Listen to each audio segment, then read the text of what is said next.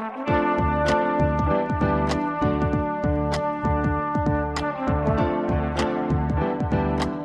listening to the Co-Main Event Podcast. And now your hosts, Ben Folks and Chad Dundas.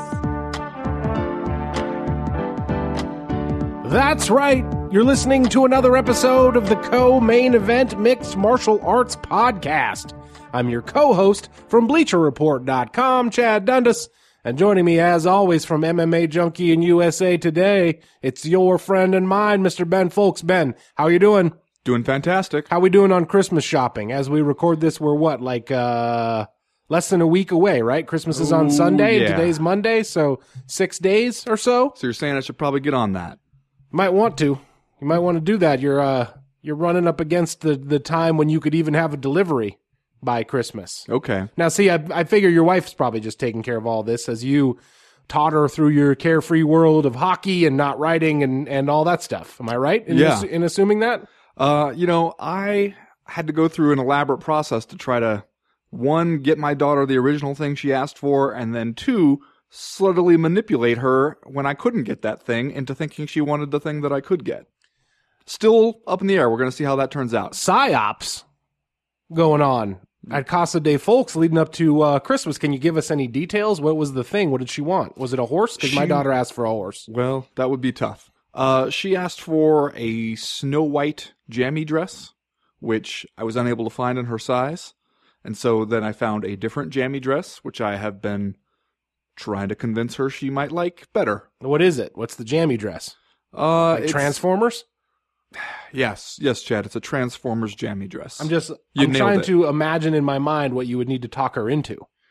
It's like a Frozen thing, man. You know? Anna and Elsa? Yeah, that's who's in Frozen. Well, I don't know if you've ever been to the store, but it's not like you just have one choice. No, I know. In terms of... It's basically the only one we don't have yet. So, there you go. So it's got like Olaf and Kristoff on it, or? Listen, man, I don't have to explain all this to you. My Christmas shopping is done. Once again... Where's that horse showing up, by the way? Man, if we had time I would describe the entire conversation, which it ended with my daughter in tears, about how she is going to grow up to fulfill her dream of being a quote-unquote horsey rider if we don't find some way to keep a live horse here at our urban residence, our in-town, corner lot residence. Well, it's good she gets used to having her dreams crushed. No horsey rider career for her. We're going to go ahead and get started on building those stables anytime now. Once again, this episode of the Co-Main Event Podcast is brought to you by Fulton and Rourke, a men's grooming company that thoughtfully creates products based on the way guys get ready. Last week, right here on this very podcast, we announced Fulton and Rourke's new limited reserve fragrance, Captiva, which features notes of green citrus, wild rock, rose, and saltwater. We also told you that as a part of the launch of that product, the first 1,000 customers to scoop up some Captiva. What are you doing? Captiva. You're going with like kind of a Ricola. Yeah. Okay. The first 1,000 customers will also receive a new version of Fulton & Rourke's refillable cologne containers. These ones in the color of gunmetal. Ben, what else? Lots else, Chad. As we mentioned before, Fulton & Rourke's Foamless Shave Cream was recently selected by GQ Magazine as part of its 2016 Grooming Awards series, so that tells you all you need to know about that. They're also still featuring their new Dop Kit, a handy little travel bag, which is stylish, yet rugged and engineered to military-grade specifications. Plus, there's a new Sitkin candle, which comes in a flat black porcelain container, offers 80 hours of burn time, and features notes of tobacco, vanilla, and ocean pine. It's a mind-blowing amount of goodness, frankly, but don't take our word for it. See it all with your own two eyes. Just go to FultonandRourke.com. That's Fulton and ROARK.com and order today. We got music again this week from our old buddy, The Fifth Element, a music producer from Fort Worth, Texas. Thanks to him for sending in those songs. And if you like what you hear, you can check him out at Facebook.com/The Fifth Element, on Twitter at The Fifth Element, or on SoundCloud /The Fifth Element Official. Again, that's the word the with the letter A and the number 5 in The Fifth Element. And if it wasn't for The Fifth Element, Fort Worth, Texas would almost never get mentioned on this podcast. And as it is, it gets mentioned almost every week. Fort Worth, stand up. What? right? Sure. 3 rounds as usual this week in the co-main event podcast. In round number 1, Sage and Paige are out. But now that Michelle Watterson and Mickey Gall are student body president and vice president, will we finally get that new copy machine in the library? And in round number 2, California Man calls it quits. We'll discuss the legacy of Uriah Faber. And in round number 3, hold up. Did the UFC just create an entirely new division as some elaborate long con to let Ronda Rousey simultaneously hold 2 titles in 2 different weight classes? Because that's the most UFC thing of all time. All that plus, are you fucking kidding me, just saying stuff, and Master Tweet Theater. But first, like we always do about this time, let's do a little bit of listener mail. Listener mail. First piece of listener mail this week comes to us from our buddy Vern Russell. He writes, I realize that you're going to spend a round on Sage Northcutt, but what are your thoughts to the fighters that reached out to him to help round out his ground game? I know Michael Chiesa reached out and the Diaz brothers were hanging out as well.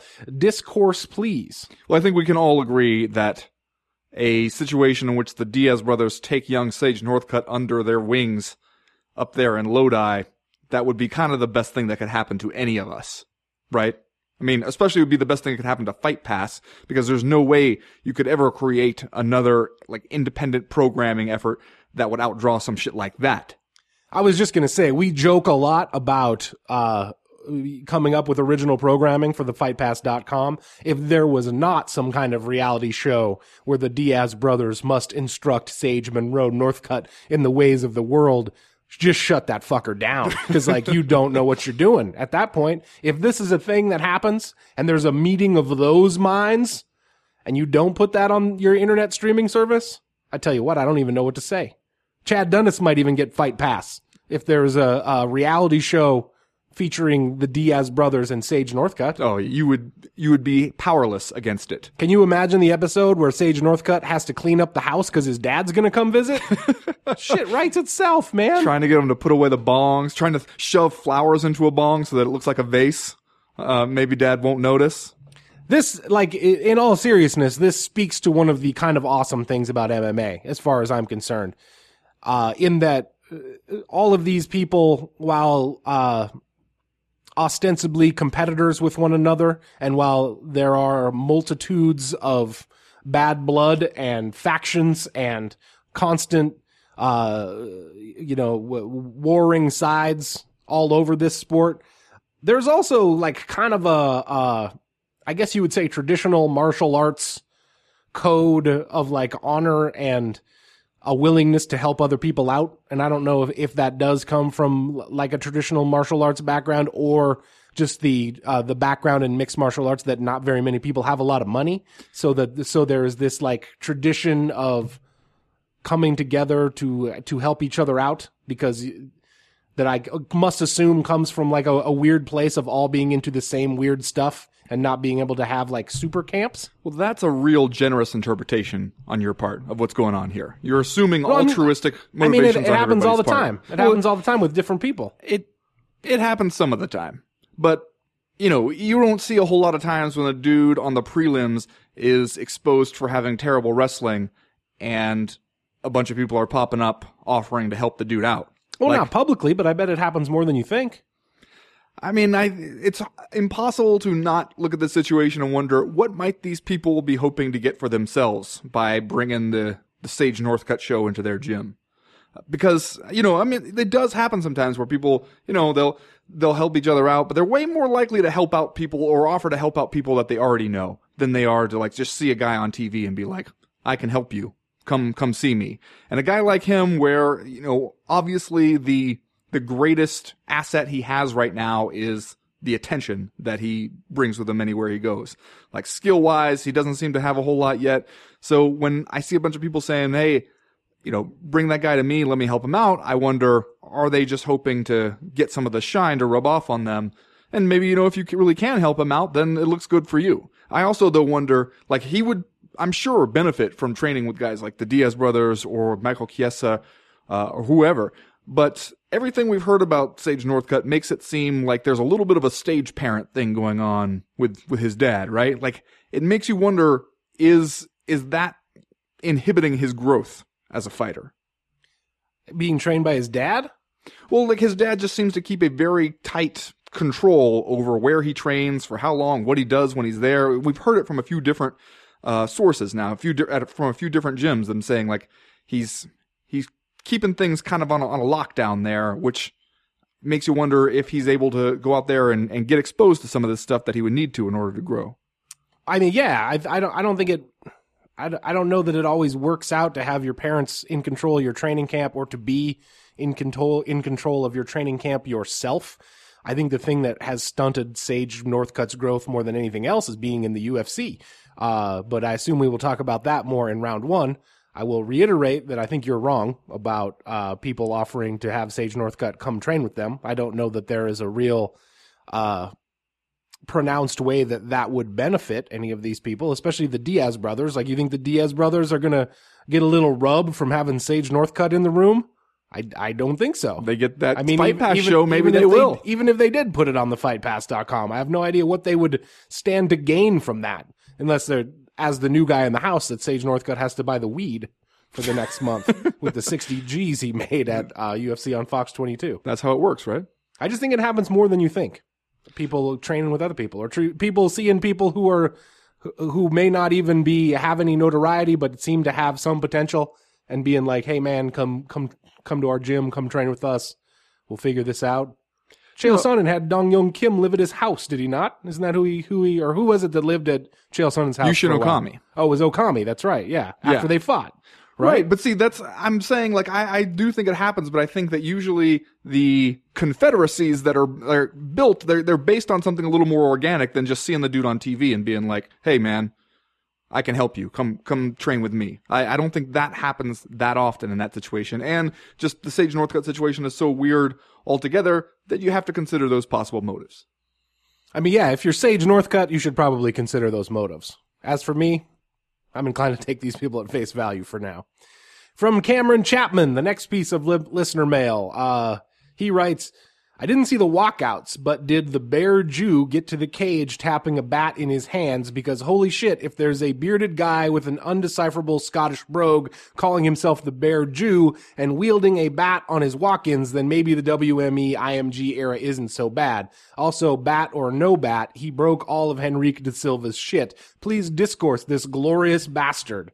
So yeah, Ben, Paul Craig gets a fairly memorable, I mean, I don't know if memorable, but a fairly impressive UFC debut at UFC on Fox 22 this past Saturday.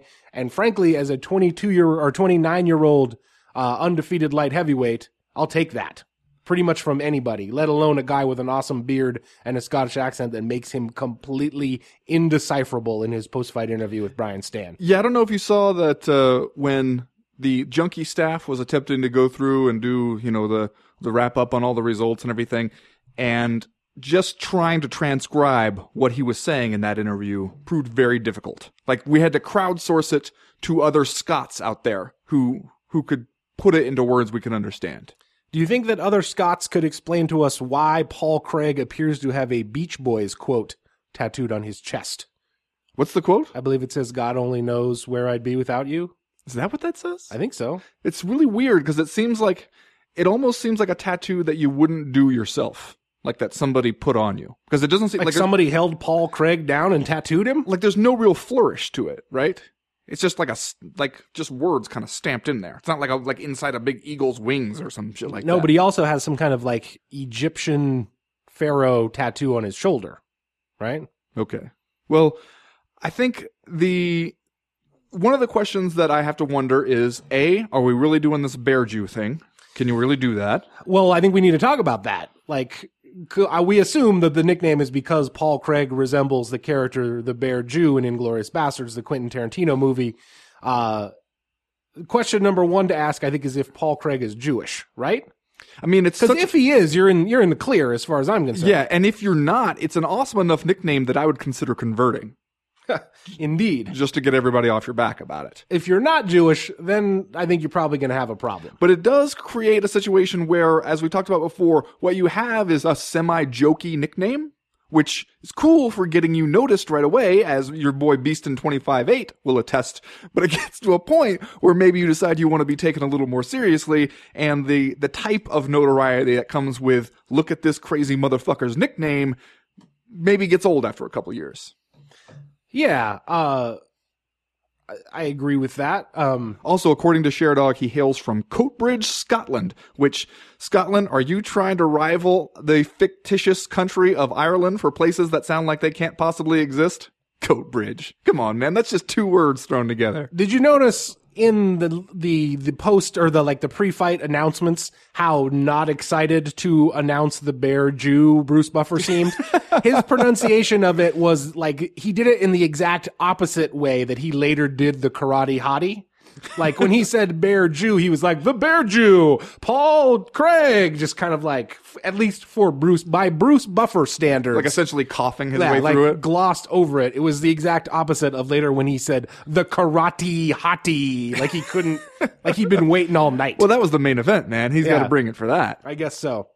But I thought, especially considering the light heavyweight division, the dire straits that you're in talent-wise there, 29-year-old Scottish high school teacher tapping fools out on the ground. As long as there's not some kind of anti-Semitic nickname going on there, I'm on board. Yeah, and at this point, very rarely seen in the UFC armbar submission. It's been pretty much all chokes. Pulled guard to get, for God's sakes. So, pretty confident in his abilities off his back. Yeah. Nickname-wise, Henrique da Silva, Frankenstein. Did you notice that dude actually looks a lot like a Brazilian Frankenstein? Like if you just look at his face with the really, really pronounced cheekbones, you can see where he got the nickname. I kind of thought that, but then I also thought I could name at least 3 other Brazilian fighters who more resemble Frankenstein. Maybe it's just in his particular gym he looks the most like Frankenstein. Okay, well, there's something to that. Next question this week comes to us from Martin Gaufen, who writes, please give your 2 cents on the tete-a-tete between Dominic Cruz and Cody Garbrandt during the UFC on Fox 22. Garbrandt has worst trash talk ever, and Cruz has best trash talk ever, ? Garbrandt just spatting gibberish, and then Dom Cruz is like, what are you talking about? Cracked me up! ! This is like a tweet that Sir Nigel would read. Plus, Dom's trash talk might be too articulate. His foes don't understand him. Yeah, it's been pretty well established at this point that Dominic Cruz will embarrass you if you have to do some kind of trash talk segment with him. I did a video about this, talking about this earlier today, and you shouldn't do it. Like, if you're a UFC bantamweight, don't do it. Like, just find a way to out of it, or just spend the entire segment glaring menacingly at him. Yeah. Because the way he does it, he just makes you seem like you are stupid, and that the way he keeps forcing people to explain how they think they're going to beat him, and the explanations. Which is a good rhetorical strategy if you're Dominic Cruz. Especially because by the time he's done with them, everybody's like, well, yeah, that sounds dumb, man. You're not going to beat him. Like, you even thought this through. On a UFC on Fox broadcast that was itself somewhat strange. Like, they were clearly trying a lot of new stuff out during this broadcast, some of which I thought worked and some of which didn't.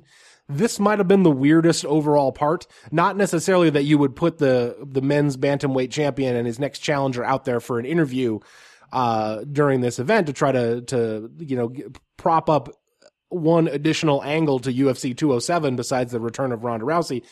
But the fact that this thing just seemed to go on, and they had to cut the audio from almost the first half of it. But it felt to me, and basically John Anik, who's out there, most professional guy in the UFC, just pretty much gets out of the way. Yeah. Right? Yeah. And it was like they gave these 2 guys an open mic and an unlimited amount of time, and we're just like, you've got the floor. Just go. Also, the moment where Cody Garbrandt, and I did not get this part until I watched it on the uncensored video portion of it that we had on MMA Junkie, where he insists that he hasn't chased pussy and he's not about to start now on December 30th or whatever. And you're like, man, in your head, I bet that sounded so much cooler. Yeah. I bet you thought that was your nuclear option in this trash talk war. then you bring it out, and Dominic Cruz says, "What are you talking about?" And Cody Garbrandt's response is, "What are you talking about?" And you're just like, man, this is where you wish, if you're Cody Garbrandt, you had an eject button that you could just push. See, I think your original point was well made, and who's letting Cody Garbrandt do this? Like, who is okaying this? Who on Team Garbrandt is saying, yeah, this seems like a good idea, national television, unlimited amount of time to just get roasted by Dominic Cruz? And you could tell from I think it was the very first question that they asked Cody Garbrandt how he was going to beat Dominic Cruz, or what was going to allow him to beat Dominic Cruz. And I believe his response was fate. No, that's like, I think that was Cruz maybe who asked, or like, I think that was one of the examples that where he does that thing where he asks like, how you think you're going to beat him or something. I don't know if it was John Anik or it was Cruz, but Cruz definitely jumped on that too, because I think it was John I couldn't tell if he was saying fate or faith. One of those two things. Right. I think it was John Anik who asked Garbrandt that question, and as soon as he said it, I was like, oh shit. Like, you just threw one underhanded down the middle to Dominic Cruz because he's going to turn on this thing. Yeah. And he did. And deservedly so. I mean, and I think also, like, it seems like we've heard that line of reasoning from Cody Garbrandt before, that he feels like he is predestined to be the UFC bantamweight champ, which also, I don't even really believe that you believe that, because if so, then you wouldn't train, right? Like, what would be the point in preparing if you felt that it was written down in the book of the future somewhere what's going to happen for you? And it would be kind of like totally unsatisfying if you were just fated to become the champion and you just showed up and all that happened. But I mean, I guess you must have some sort of actual plan for beating Dominic Cruz, and maybe saying fate is your way of feeling like, all right, here's my master strategy for not, showing my cards too soon. I'll just say fate. Problem solved. I bought a house with the money I got from beating guys on your team. That's right. That was my favorite part. Yeah. If you weren't falling out before that, whoo, you were after that. And last question this week comes to us from Richard Hayes. He writes, the return of Ronda Rousey is less than 2 weeks away, and all the Fight Night commercials notwithstanding, I'm probably less excited about it than I thought I would be. That's because the once talkative and always visible Ronda Rousey seems eerily missing, save for an occasional TV spot or ESPN interview talking about money not being important and sounding vaguely unhappy about the public eye. By the way, those fucking commercials with her don't count. Throw in Dana White and others saying she's near her end, and there just doesn't feel like much energy. It even feels a little somber.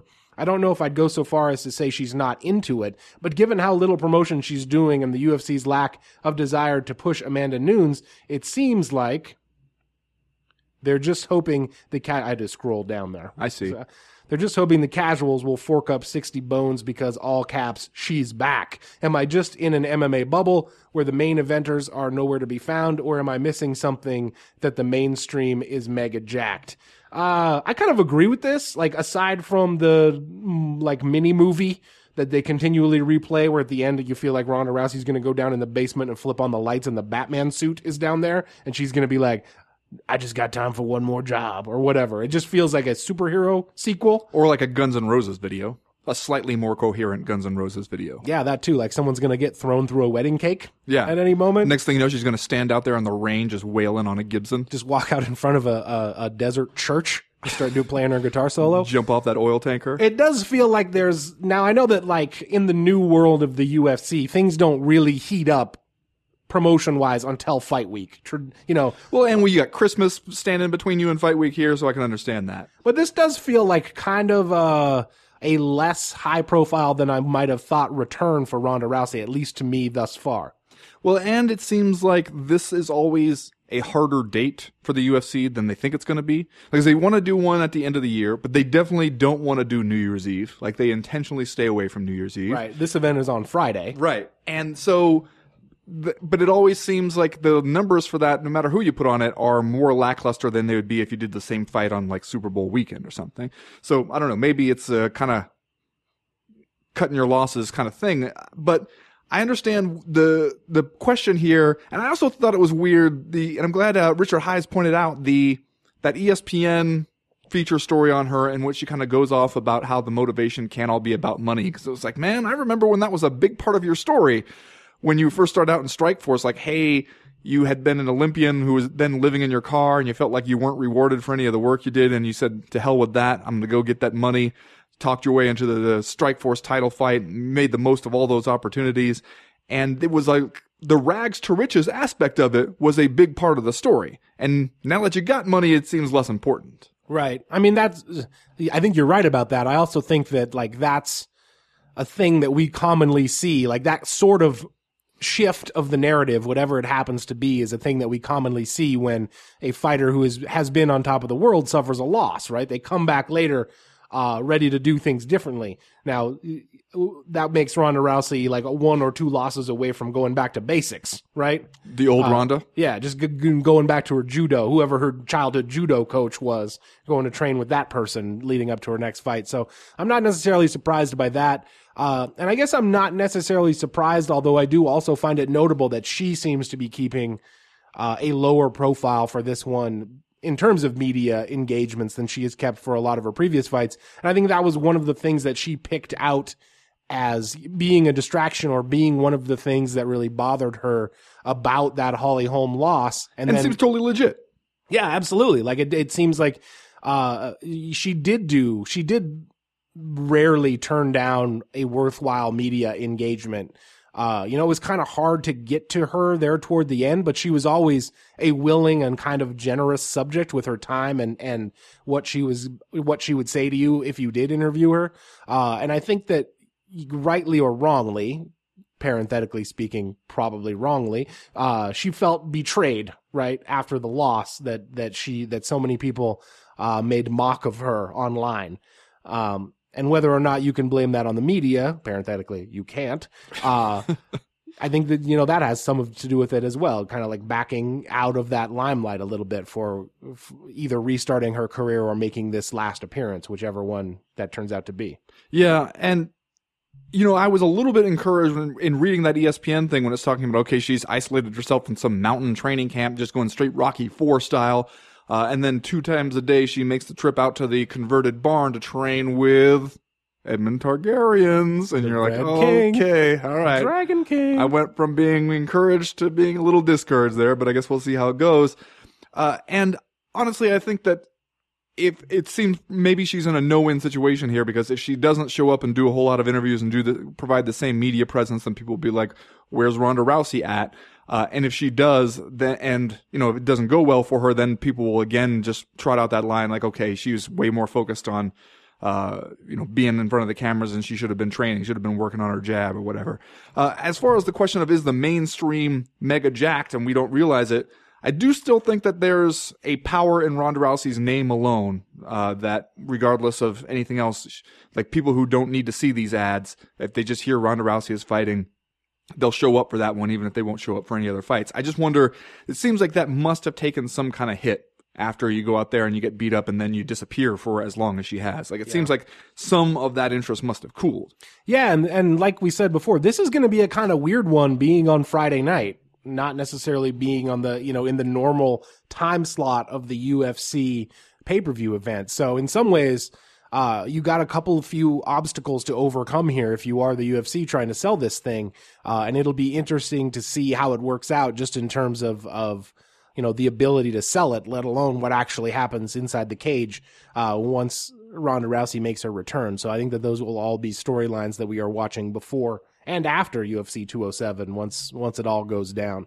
That's going to do it for listener mail this week. If you have questions, comments, concerns that you want to air to the Co-Main Event podcast in future weeks, you know how to do it. You go to the website, comainevent.com, and click the link in the top right-hand corner of the screen that says email the podcast. That'll get you in touch with us. While you're there, you can pick up or sign up for the Breakfast of Champions newsletter. That comes out every Friday morning to catch you up on news and notes that we miss when we're not recording the podcast from Tuesday to Friday. News always breaks. Something always happens. It's short. It's informative. We would like to think that it's funny. And if you don't like it, it's really easy to unsubscribe. As for right now, though, we're going to get started with round number 1.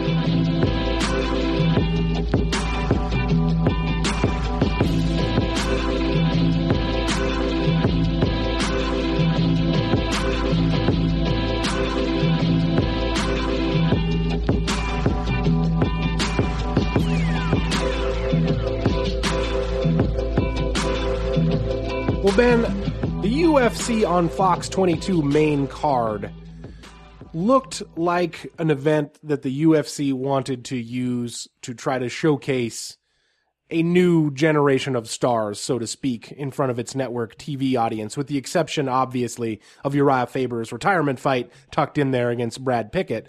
And I think you can also make the pretty easy case that they went 0-3 in these fights in terms of who the UFC wanted to promote and wanted to win. Well, you're saying, are you including Mike Perry in that list? Yes, absolutely. You think Mike Perry is one of the ones that they really wanted to push hard? Yes, I do. Otherwise, I don't know why he would be undefeated and on the main card of this Fox broadcast. I mean, Mike Perry, if you ignore the out-of-the-cage stuff, which the UFC has perennially been perfectly happy to do with a lot of different fighters, I think you can argue pretty easily that Mike Perry looks like the UFC wants fighters to look. He's out there with the tattoos, with the crazy attitude, with the just let me bang, bro style. And I think they like that stuff, man. You think how they want fighters to look is with one tattoo across their stomach that says God's gift, and then their nickname tattooed above their eye. Yes. With like in a certain case, yeah. I think so. They put this fight on there as the first fight on the main card, the same way they do with a lot of the pay-per-views, where they want a rock'em sock'em type shit to open the show. I don't think that it was quite as much of a here's who we think is going to win and position that for us going forward. I think that they wanted more of a stand-up firefight to get people jacked right off the bat and suck you into the broadcast. And unfortunately for them, Alain Jouban was just not trying to hear that. I mean, I think you're right about the stylistic matchup, but I also think that they thought Mike Perry was going to win this thing. He was the favorite coming in. I think that you put him on TV to knock somebody out. I'm surprised that you don't think that. Like, I mean, that seems perfectly obvious to me. It seems to me like I understand what you're saying with Sage Northcutt and Paige Van Zandt. They clearly see a big, long future. Mike Perry, I think his value to the UFC that they see, and especially in this situation, is he will go out there and throw them bungalows. And as long as somebody gets knocked out, somebody gets rocked out there, I don't think that they would have been too particular about who it was. Anyway. I think you're wrong. Mike Perry, like, they're trying to serve different needs to the fan base here. Mike Perry looks like a dude, like, you want a mean, nasty, tatted up MMA fighter that is easy to dislike who goes out there and knocks people out. Especially if he knocks out a male model. Is that what you're saying? I feel like it burned especially bad for Mike Perry to lose to a male model. I bet you. I bet you're right about that. All right, well, let's shift gears here after you surprised me with that flawed argument of yours. Let's talk about Sage Northcutt and Paige Van Zandt, who both lost in their co-main event and main event fights in this event. Felt like maybe they went to the well one too many times with the Paige and Sage show here. Yeah, I mean, I think that we should probably separate them. And in our minds, as much as the UFC is trying to get us not to separate them, trying to get us to think of them as a package deal, the Blontourage, as you dubbed them, and, again, putting them on the same card, and you pair them even right together. Like any other card, Uriah Faber gets at least the, meaningless honor of the co-main event because of, it's his retirement fight in his hometown. He would at least get that, but you didn't want to separate Paige and Sage, man. It'd be like taking like two kittens from the shelter and sending them to different homes. Like, you wanted to keep them together. And it seems to me like at some point, it gets weird. Like we are thinking of them too much and thinking of their fortunes as too entwined, because I think that they do have different things going on here. Like, I think what we saw from Paige Van Zandt, even when she lost that Rose Namajunas fight, was any questions about her heart or her willingness to fight. You can say that her skills aren't where they should be, that she still has a lot to learn, and that was evident again in this fight. But one of those people was trying to fight the choke until she slipped into unconsciousness, and the other person got stuck and was clueless right there and tapped kind of right away. There's different stuff going on with Paige and Sage. I guess. I mean, if we're still going to do the thing where we give Paige Van Zandt tons of credit for having a lot of heart and being choked unconscious, sure, man, whatever. I understand. I'll say that when somebody has given up fighting the choke and they just let themselves be choked unconscious to prove what a badass they are, then fine. But she was working on that choke the entire time and didn't want to give up. And the same thing we saw in that Rose Namajunas fight, where she was beaten up kind of from the word go, had plenty of opportunities to quit in that fight if she wanted to, and she didn't want to. And what we've seen from Sage Northcutt when he has faced any adversity in the octagon is that he folds up kind of quickly. Yeah, I will give you that. Sage Northcutt now twice has tapped out pretty quickly to rear naked or two chokes. The arm triangle choke that Brian Barberina got him into, probably even more of an example of that than the rear naked choke that Mickey Gall got him with. And I think that is notable. And I think, for Sage Northcutt to come into the UFC with just a handful of fights, I think he had 4 or 5 fights before he got signed and made his debut at UFC 192. I think that you can make the case that probably wasn't the best thing for the guy to jump right into the highest level of competition and try to make his way there, and especially at a couple of different weight classes that are just stocked with killers, either at 170 where he's now lost twice, or at 155 where I think the most positive thing that you can say about Sage Northcutt being at 155 is that there should be a lot of dudes for him to fight of various levels of competition. So if you do need to keep him away from the upper echelon, maybe you have the chance to do it. Whereas if Sage Northcutt was a heavyweight, he wouldn't have that opportunity. But that's obviously a double-edged sword for Sage Northcutt because he's fighting in the most competitive division in the UFC. Well, he's also, he's a strong, athletic dude, and if he can get a little bit more of that advantage going down to lightweight, then he can maybe exploit that a little more, because that seems to be what he's getting by on a lot, is athleticism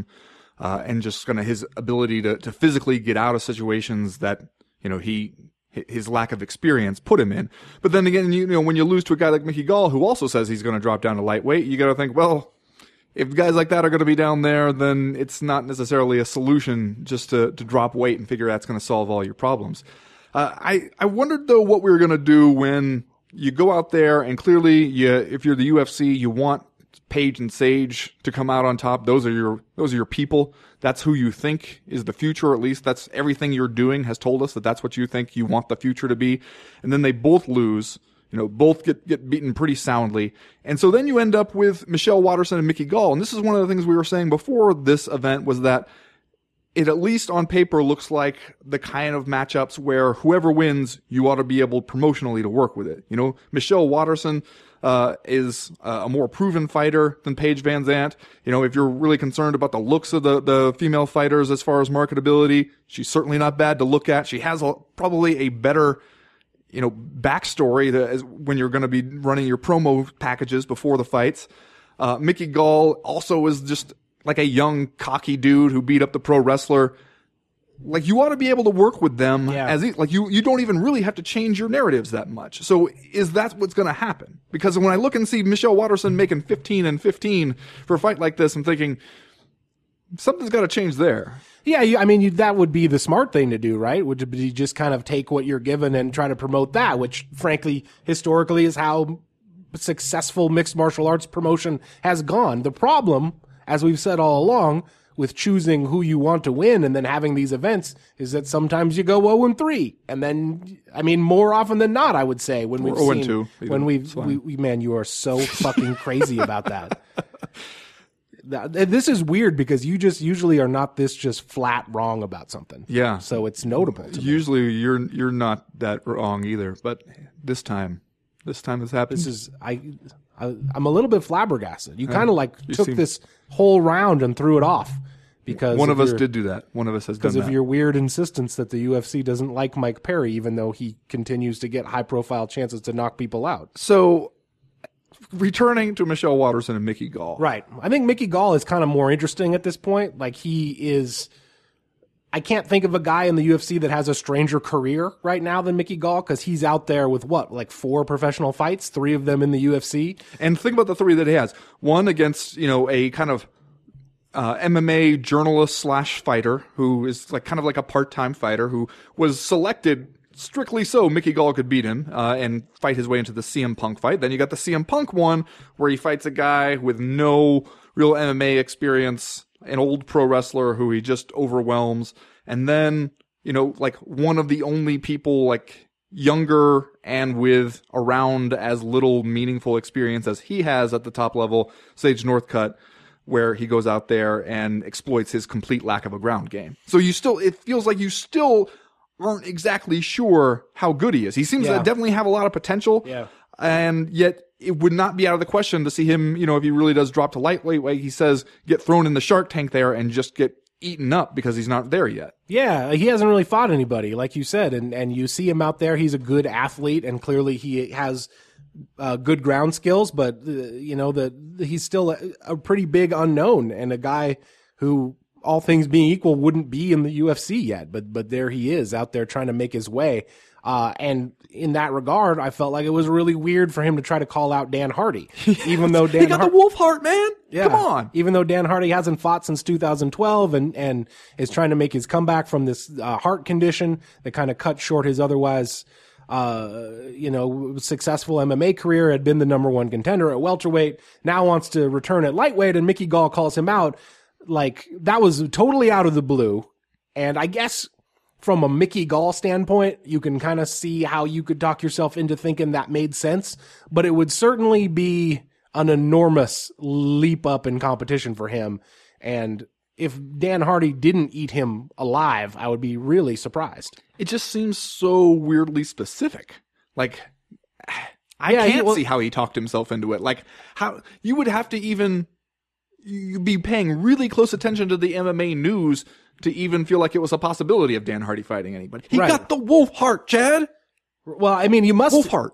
He must have been paying really close attention to the MMA news, because otherwise he announced that he wanted to go to lightweight and then in the next breath called out Dan Hardy, who had previous to this has been a welterweight and has only said that he wants to be a lightweight upon his return from this protracted absence because of medical reasons. So, like, I assume Mickey Gall is probably reading all the news stories and knew what was going on, but still a very weird call out for him, one that just doesn't make much sense for me. Although if you're Mickey Gall and your thing is that you call somebody out after every fight and that's how you've made this career for yourself in the UFC, I don't know who would be a better choice right off the top of my head, because you're kind of in the same boat that Sage Northcutt is in a lot of ways. Yeah, well, and I guess we're always talking about how frustrating it is when you get in that moment that you know is going to come in the post-fight interview when you win, and they ask who you want next, and you just go, jeez, I don't know. Whoever, somebody in the top 15, I don't know, whatever the UFC wants. And it's like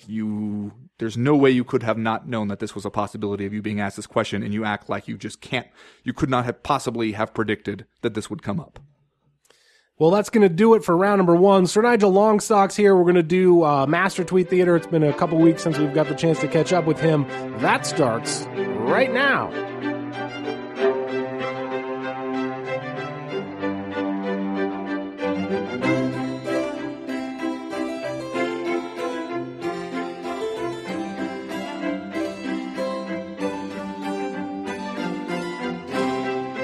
Well, it's that time again. We welcome back friend of the show, noted theatricalist, Sir Nigel Longstock. Sir Nigel, how are you? Good day to you, sir. I am sweltering in this 25-degree heat. Yeah, I figured it'd be hard on a man of your disposition, so we say. Indeed it has. My hair has gotten all kinky. Let's just leave that one right there and proceed no further. Have you brought in a theme to half-assedly stick to? Yes, sir, I have. The theme is tested. People who have been tested in one way or another.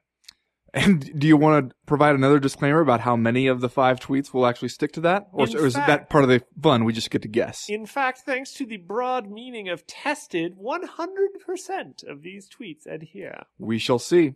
Indeed we shall, sir. Whenever you're ready. Yes, let us begin. This episode of Master Tweet Theater is brought to you by Cowgirl Astronaut Cigarettes, the cigarette for grown women.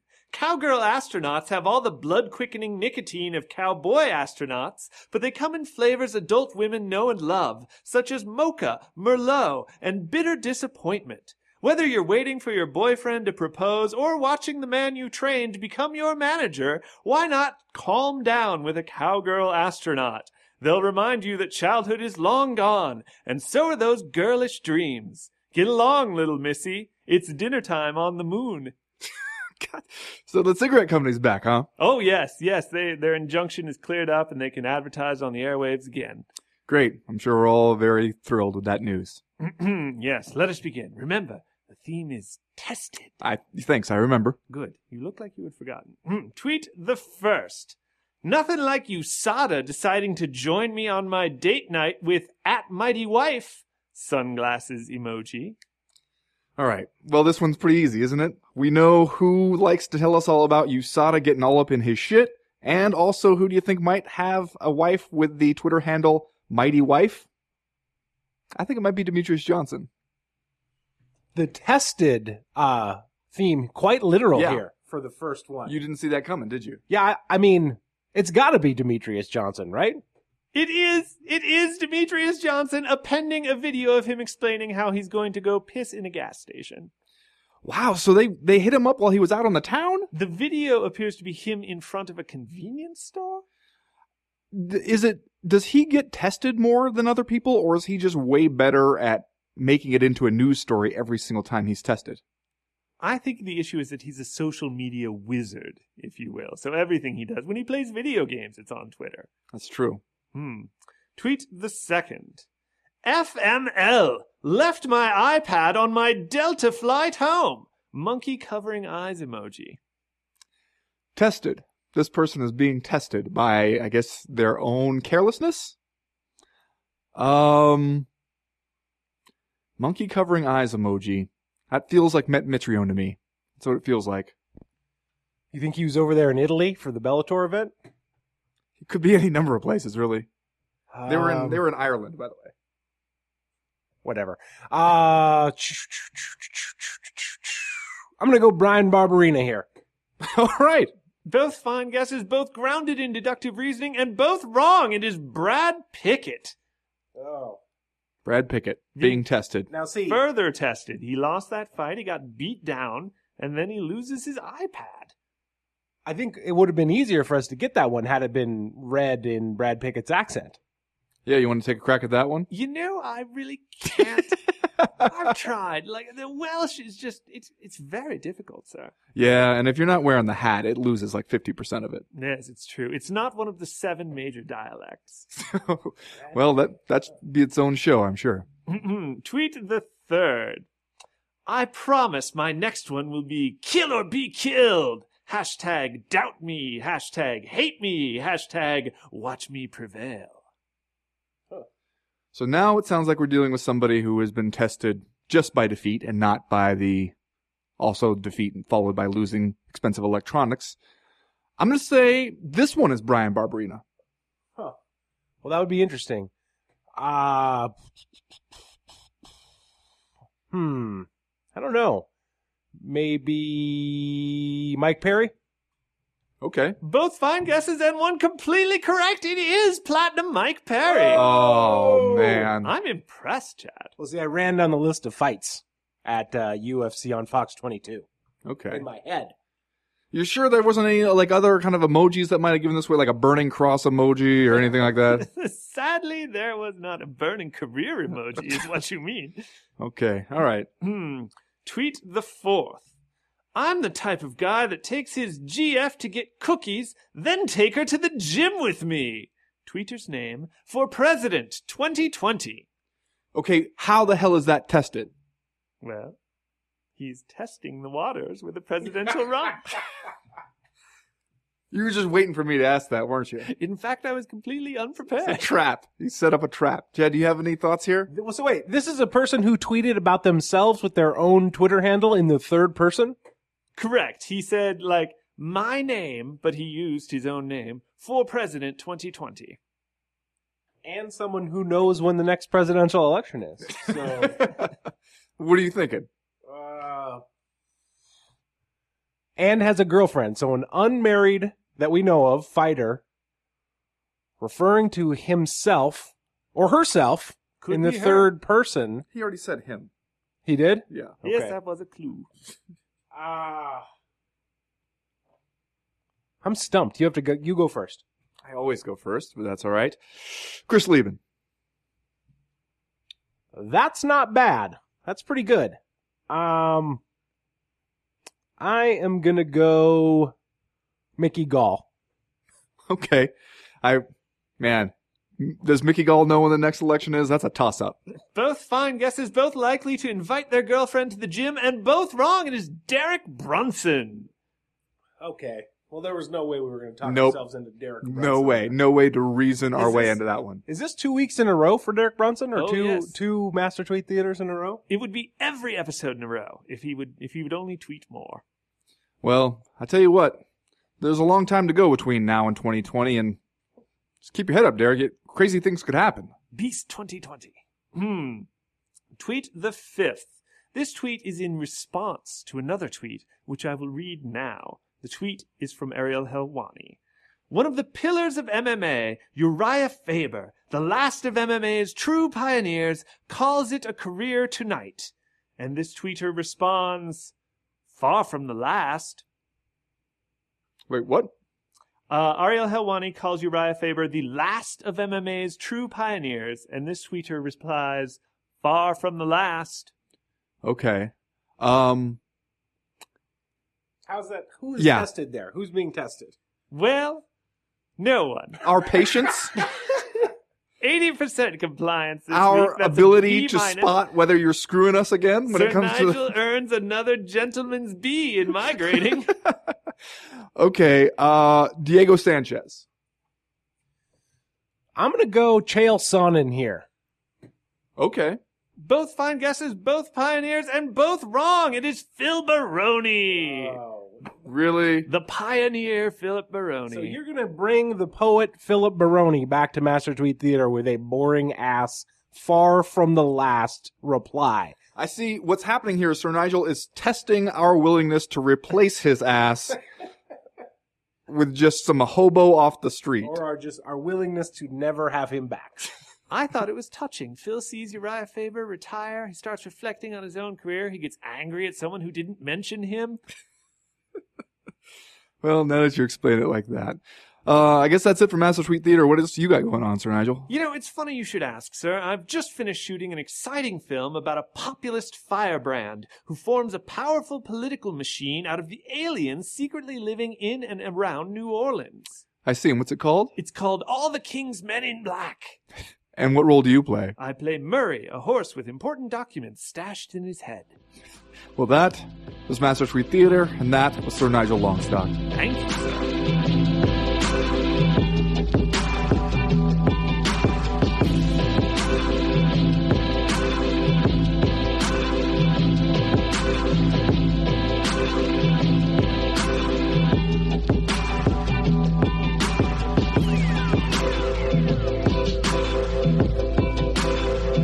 Well, Chad, the California man has called it quits after 44 professional fights. At the age of 37, he goes out on a fairly predictable decision victory over Brad Pickett in his hometown.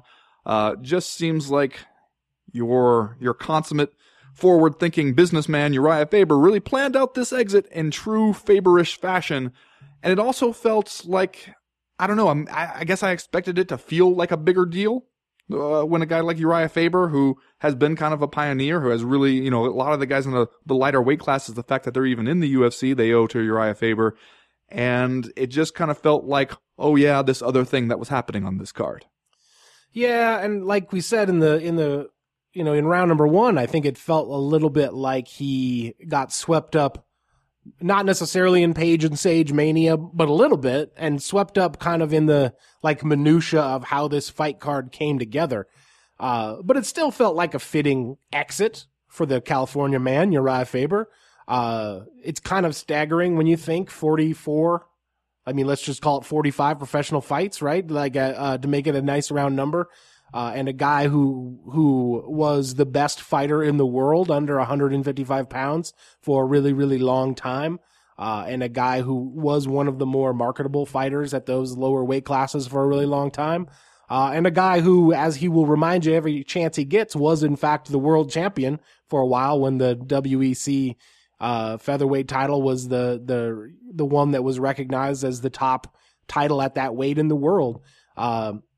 And if this sticks, man, like if this is Uriah Faber's last fight and he goes on to another stage in his life and finds success, you got to say, hard to imagine really doing it any better than what Uriah Faber is doing here, despite the fact that, you know, prior to this win over Brad Pickett, he ends on a 1-3 skid. Other than that, like, it feels like Uriah Faber got out at pretty much the right time. He wins his retirement fight in his hometown, and you believe, given everything we know about the guy, that he's got irons in the fire business wise. So like, more power to him as far as I'm concerned. See, all that is what makes me have a little more hope that the retirement will stick, because I think when you're looking at the different variables that go into those retirements, like we've said before, anytime somebody just kind of decides impulsively in the cage, like because they lost, that's it, I'm done, that always makes you question it. Somebody who might have to return for the money also makes you question it. Somebody who retires fairly young when it seems like they physically are going to, especially if they take a year or two off, are going to start to feel pretty good again and think, hey, I can still do it. All those things kind of absent here with Uriah Faber. He really planned this one out well in advance. He even picked his location. He definitely doesn't seem like he's going to be a guy who ends up needing the money. And especially for as long as he did it, 37 feels like about when you'd want to call it quits. I mean, he said that it's not like he's super banged up or anything, but he also seems like a smart enough dude who doesn't have to run it absolutely into the ground to realize that it's time to stop. Yeah, I wonder, for people who are only familiar with Uriah Faber, say, post WEC 48, where he loses to Jose Aldo in what I think was the maybe first and only WEC pay-per-view event. Because if that was kind of like the first time that you encountered him, and even before that, maybe losing the featherweight title to Mike Brown back at WEC 36, like I assume you have a different view of the guy than if you were one of the like handful of hardcore fans that really stuck with the WEC during those like 2006, 2007 days where Uriah Faber defended that title like 6 or 7 times in a row before losing it. Like he was frankly as dominant as it gets back in those days. And then obviously wasn't able to replicate that success later on in the UFC and kind of got passed by Jose Aldo, who then himself became the most dominant featherweight and probably still the greatest featherweight of all time. Just kind of like maybe a story of almost 2 different careers for Uriah Faber, the pre-UFC days and then the UFC days. When you were saying the thing, hey, with the people who only know him from that first Jose Aldo fight, and you make it sound like they are relative newcomers, when really that was like 6.5 years ago. Can you believe that? Right, yeah. Like you probably feel like you're an OG MMA fan if you started watching this stuff around that time. There's got to be a whole lot of other people who are just like, oh yeah, Uriah Faber, yeah, he's the guy who beat Ivan Menjivar, right? Yeah. Well, and Uriah Faber had already been in the game for 7 years by 2010, which is it's not a lifetime for sure, but that's a long ass time to have already been in the game by that point. I remember the first time I became aware of Uriah Faber was that fight with Tyson Griffin at Gladiator's Quest, Gladiator Challenge back in 2005. And that was he'd already been, he was already 8-0 at that point. So a long and storied career for Uriah Faber before even arriving in the UFC, which I always wonder if you ought to feel bad for a guy, like one of these quote unquote pioneers that has their most success before their weight class or before the sport really hits the big time. But, even though he didn't win the UFC title or even have the most success amongst featherweights and bantamweights in the UFC, Uriah Faber, I don't know that you can necessarily argue with the life that he built for himself as a UFC fighter either. Well, yeah, and just the life in general, where he's got, enough money from outside stuff. He founded a successful team, one of the few people to have a successful team and actually be an active fighter at the same time for a little while. Like usually you don't see that happen very much. So yeah, like he's definitely not one of the ones you want to feel bad for. I remember when I first kind of became aware of him, he was one of the reasons like that I even became aware of the lighter weight classes, like under 155 pounds, that there was stuff going on there. It was because you would hear about Uriah Faber. And I think that it's easy for a lot of the people to forget that, and especially a lot of the, if you think now of who is, at least coming from under 155 pounds, the big stars in the UFC, and you think of Conor McGregor, and then, you might start to think about the other guys around there like Dominic Cruz and see some of those weight classes starting to develop a little more momentum. And you forget that how long the UFC was even resistant to the idea of it. And it was guys like Uriah Faber that helped change the minds. Like he did for those weight classes what Ronda Rousey did for the women's division in the eyes of the UFC. And a lot of people will probably forget that, but it's still meaningful. Yeah. And I commented on this on Twitter on Saturday night, and it's kind of a small thing, but when you think about this sport that takes such a tremendous toll on the people that practice it, Uriah Faber is out here at 37 years old, 44 fights deep in his UFC career, and he looks physically exactly the same as when he walked onto the big stage in like 2005, 2006. Well, though, kind of remarkable. In fairness, he did start out looking rather cherubic. So now, that he's aged, he would look like a normal person. Yes, he's definitely aged. Obviously, he's been in the game for a long time, but he doesn't have that like classic. You look at this dude and you think, oh, your face is flat from being punched, flat or and whatever. dented, and like it's just gotten wider. Yeah, that has not happened to him. So hey, that's a win if you're Uriah Faber.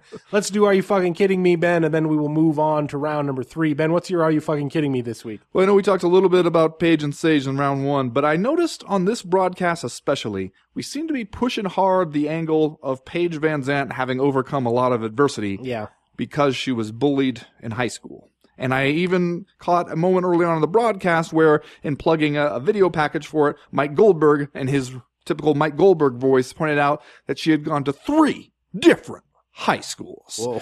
And I understand, like, now she's like a anti-bullying advocate, which is a good message. You might also, there are people within the UFC organization who could stand to hear that message from Paige Van Zandt. But it seems like maybe counterproductive to be taking somebody like Paige Van Zandt, who seems to be a beneficiary of a genetic lottery in a lot of ways, and seems to have things really going her way, and to try to take like the one bad thing that's ever happened to her and use that as a overcoming adversity narrative, especially when, you could go down the list on the UFC roster and be like, oh yeah, was it difficult to make new friends at your new high school? Mirsad Bektic remembers that from when he was a child refugee from an actual war-torn country. And he's definitely not the only one. You got a lot of those kind of real adversity stories to tell. So maybe compared to that, the high school bullying thing is not that huge a deal. You fucking kidding me? You fucking kidding me? Well, Ben, in that same vein, my Are You Fucking Kidding Me this week goes out to Fox, not only for allowing Skip Bayless to yammer uninformedly at me before the evening's main event about how he's afraid for Ronda Rousey's safety or whatever, but also for arranging a sit-down interview between Erin Andrews and Paige Van Zandt.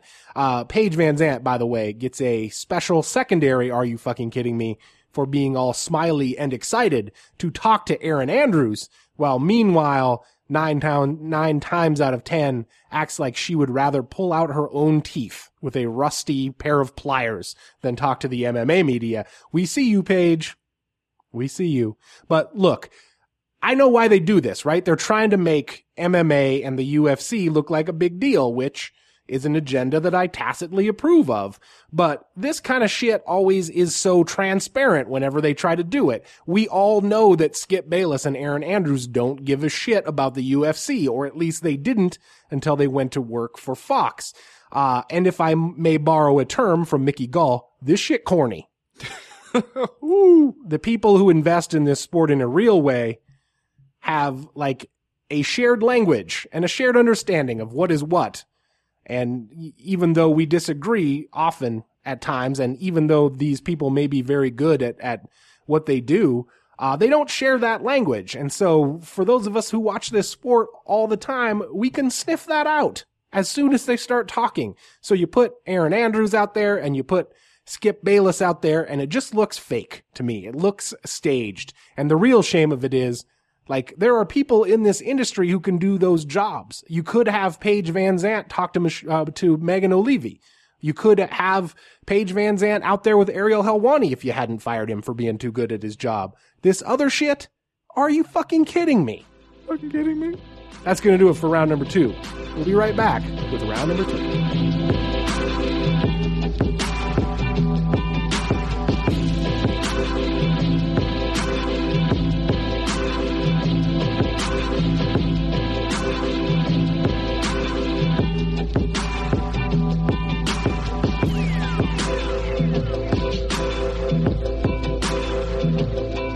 then I suppose that this is a good news, bad news situation.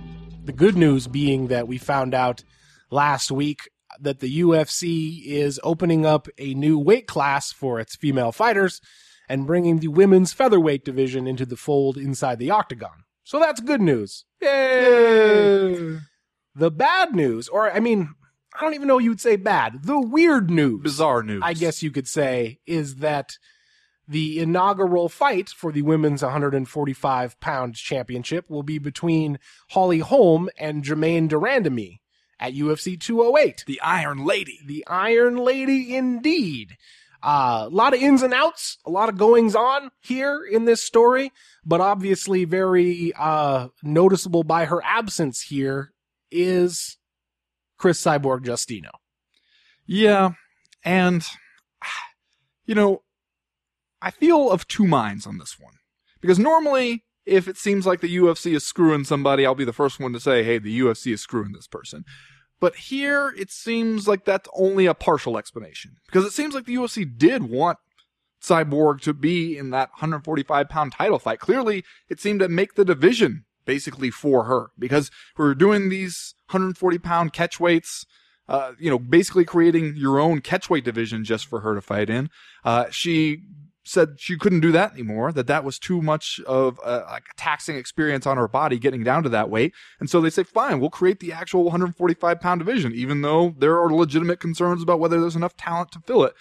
And they say, all right, how about 10 weeks, I think is what she said that they offered her, about in 10 weeks. And she said, no, I can't fight till March. They wanted to do this fight in February. So it seems like you've asked for one thing. You asked for 145-pound division. They said yes. Then you want to be on the title fight. They say yes. You want more notice. They say yes. They give you 10 weeks notice, which is pretty good notice for the UFC for something like this. I mean, I know a lot of people say they want 12 weeks, but it seems like 2 weeks is a small time to get hung up on over here. But then it does seem also, the reason why I'm of two minds on it is because you created this division just for her. We waited so long for this to happen, and you couldn't wait another month. Like, it just had to be on this fight card. There was no option to have, to push it at all. It's again where it seems like the UFC has a situation where they put it on the calendar, and the fighters and the circumstances will have to adjust to the schedule rather than the other way around. And it does seem like maybe a little bit of, okay, fuck you, we've had it with all your demands.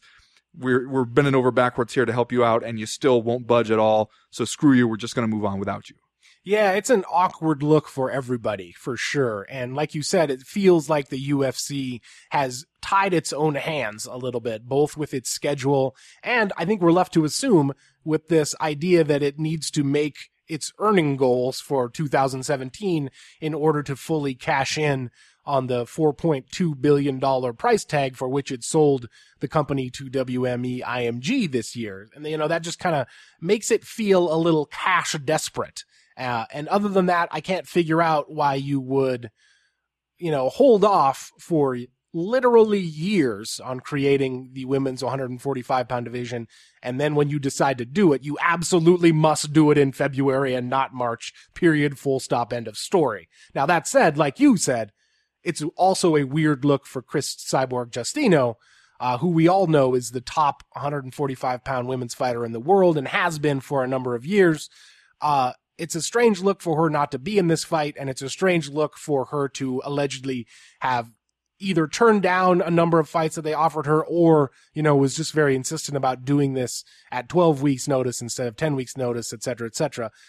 Well, especially because what's going to change in those 2 weeks? Yeah, I know. Yeah, it's like if your body's not up to it because of the rigors of the last weight cut, I don't know how an extra 2 weeks is going to make that huge difference. I mean, you'd just be guessing that it would. We wouldn't know for sure. She mentioned that she was dealing with some depression, which that can be serious stuff. But again, I don't know how an extra 2 weeks is going to snap you out of that.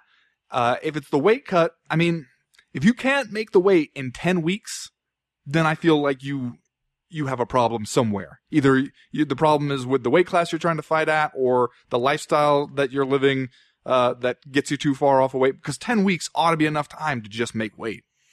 Yeah.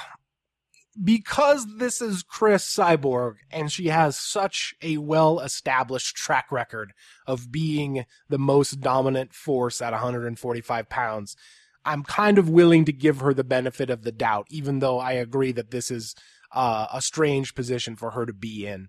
I don't know her body. I don't know what it takes for her to recover from one thing. Don't smirk like that. I saw that. I don't know her body either. I don't know what it takes for her to recover from the weight cut or the fights or whatever.